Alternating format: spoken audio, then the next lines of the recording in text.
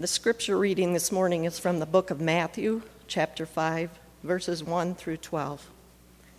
When Jesus saw the crowds, he went up the mountain, and after he sat down, his disciples came to him. Then he began to speak and taught them, saying, "Blessed are the poor in spirit, for theirs is the kingdom of heaven. Blessed are those who mourn, for they will be comforted. Blessed are the meek, for they will inherit the earth. Blessed are those who hunger and thirst for righteousness, for they will be filled. Blessed are the merciful, for they will receive mercy. Blessed are the pure in heart, for they will see God. Blessed are the peacemakers, for they will be called children of God. Blessed are those who are persecuted for righteousness' sake, for theirs is the kingdom of heaven. Blessed are you when people revile you and persecute you and utter all kinds of evil against you falsely on my account. Rejoice and be glad, for your reward is great in heaven. For in the same way they persecuted the prophets who were before you."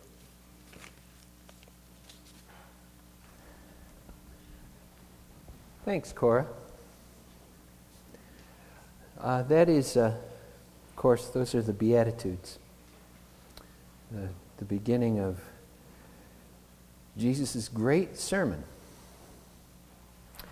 And the name of my sermon is A Steward of the Faith. It's the first of a three-part stewardship sermon. Next week we'll do Stewards of the Community, and the third week, Stewards of the Self. And it will not be nearly as great as Jesus' sermon, but I'll try my best. Where to begin this morning? A steward of the faith. You know, this church has been here since 1799. It got its start back in 1796, I believe, down in the house next to yours, Robin. The house that used to be the Hewitt House is where our church got its start, right down the road here, owned by Ruth now, right? She's still there? Yeah. Smith. Ruth Smith. Luongo Smith lives in the house where our church was started in 1799. It's been around for coming up on our 214th birthday. Don't send a card. It's all right. It's all right. And that's wonderful. And I, of course, am a child of this church. I was born and raised here. And a lot of who I am in my faith is a result of who the people have been in this church.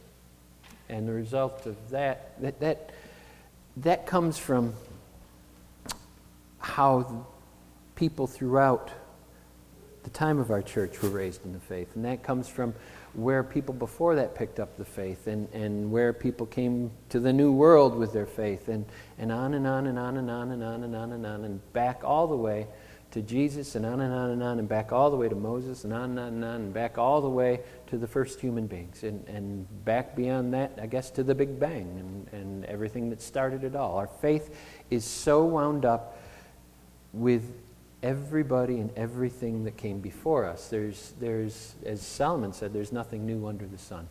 And who we are today is partly a mix of who they were then, and the people before them and the people before them. Our relationship with God is not simply ours. It really isn't simply ours.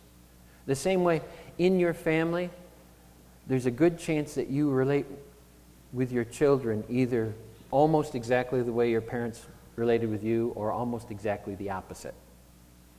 Because you do one of two things usually. You learn from positive or negative example. And maybe it's a mixture of the two.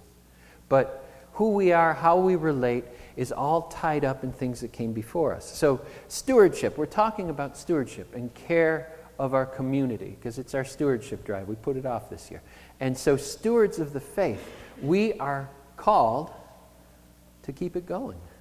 We are called to keep our faith going and, dare I say, not hurt it, but help it to continue in the world. Now, just like in your family, there's that embarrassing great-great-uncle nobody talks about. You know, my daughter is digging into our gene pool, and I'm sure there are going to be multiple horse thieves that were run out of Ireland. I know there weren't any snake charmers in Ireland, but anyway. And in the faith, there's the occasional clunker to go along with all the good things that happen. Let's talk about a few of those clunkers. There was a group of people called the Stylites. They were a long time ago, I don't know how many years ago, probably 1,500 at least. The Stylites were people who they believed in depriving themselves in order to show their love of God. And what the Stylites would do to prove their love of Jesus and communicate to the world is they would climb on top of a pole and sit there for the rest of their lives. Yeah, that's what they did. You didn't learn about that in Sunday school? You didn't learn about the Stylites? Did you learn about the great Bible scholars who got in terrible arguments over the number of angels that could dance simultaneously on top of a pin? That's in our faith too. There are a lot of crazy distractions that occur in any faith, but in Christianity. Crazy distractions, and people go down side paths that aren't productive sometimes. That was the point of our Sunday school lesson for the kids today. There's a lot of really fun Bible trivia, but it really doesn't do anything for your faith. I mean, maybe you are inspired by a tale of a talking donkey. Me, not so much.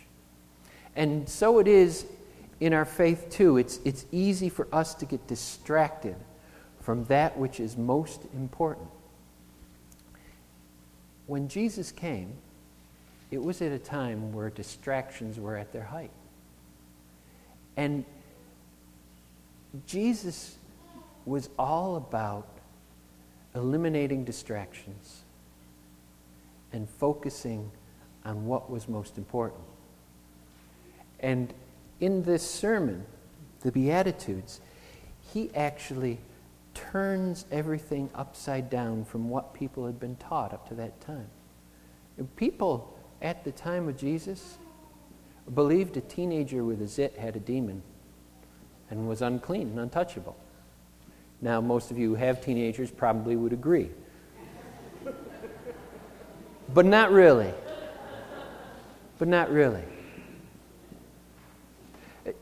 People in the time of Jesus thought rich people were rich because God loved them best. And poor people were poor because God didn't love them as much. Not all people, but a predominant number of people believed that. People in Jesus' time thought that if something bad happened to you, God must have wanted it to happen. And so when Jesus says things like, "Blessed are those who mourn, for they will be comforted," he's turning that on its ear and he's saying, no, folks. He tells people to call God Abba in Aramaic, which means not father, but daddy. He tells people to call this God that they've been taught is just waiting to strike them in all of his angry wrath, to call God daddy and trust daddy and just do what daddy says. He flips it all over. Blessed are the pure of heart, they will see God. Blessed are the peacemakers, they'll be called children of God. Blessed are those who are persecuted for righteousness' sake, for theirs is the kingdom of heaven. Blessed are the meek, they will inherit the earth.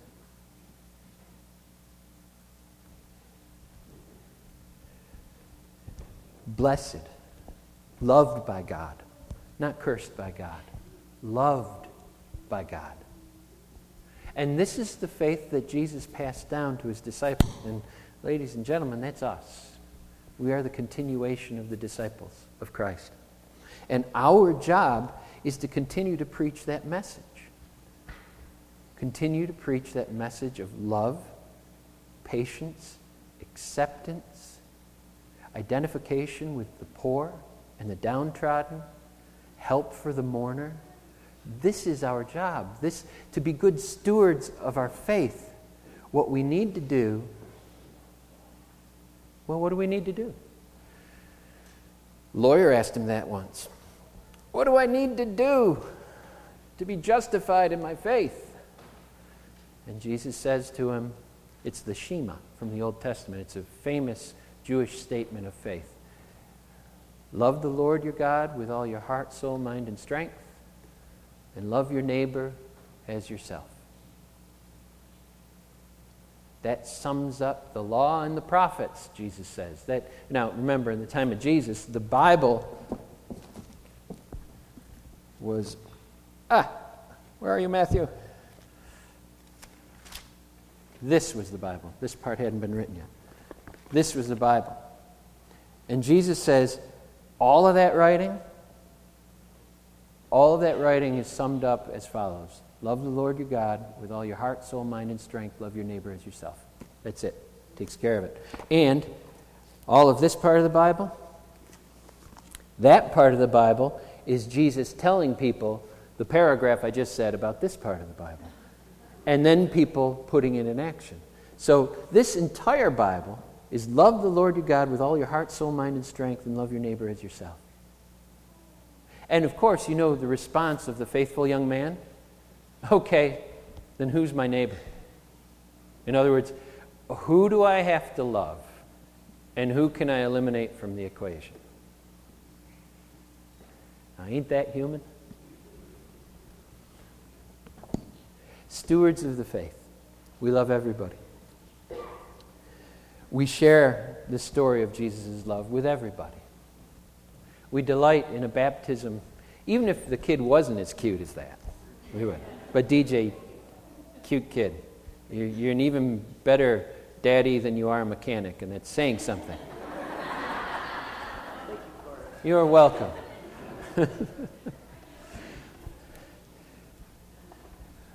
You're a great mom, too, I'm sure.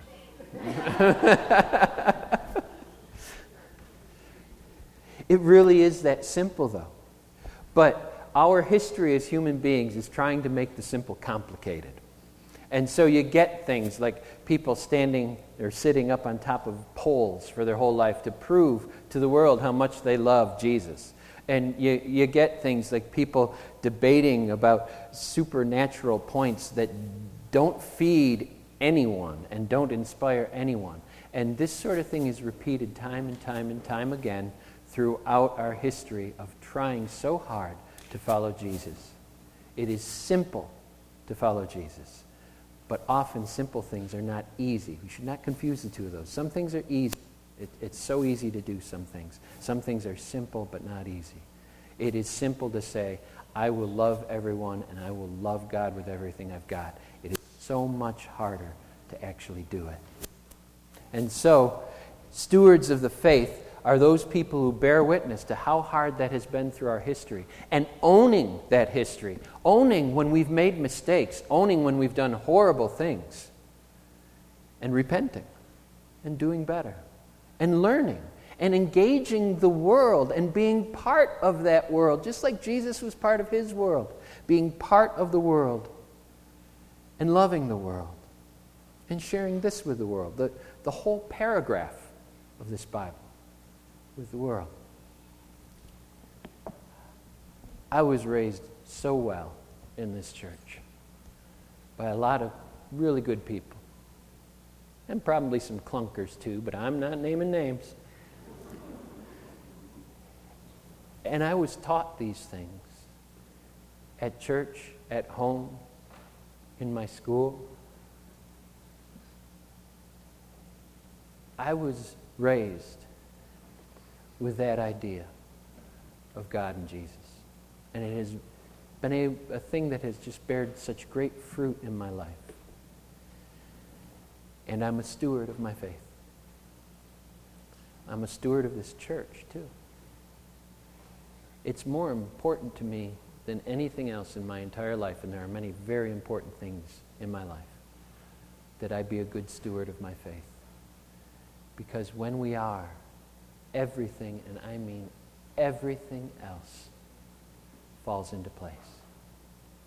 So spend some time this week reflecting on what kind of steward of your faith you are, of the faith you were handed by who you grew up with, or where you've been, what you've experienced in your life. Are you a good steward of your faith? Do you care for it? Do you nurture it? Do you grow it and pay attention to it? Do you love it and respect it? I hope the answer is yes. If the answer is not yes, well, you can instantly make it yes and change that. Amen.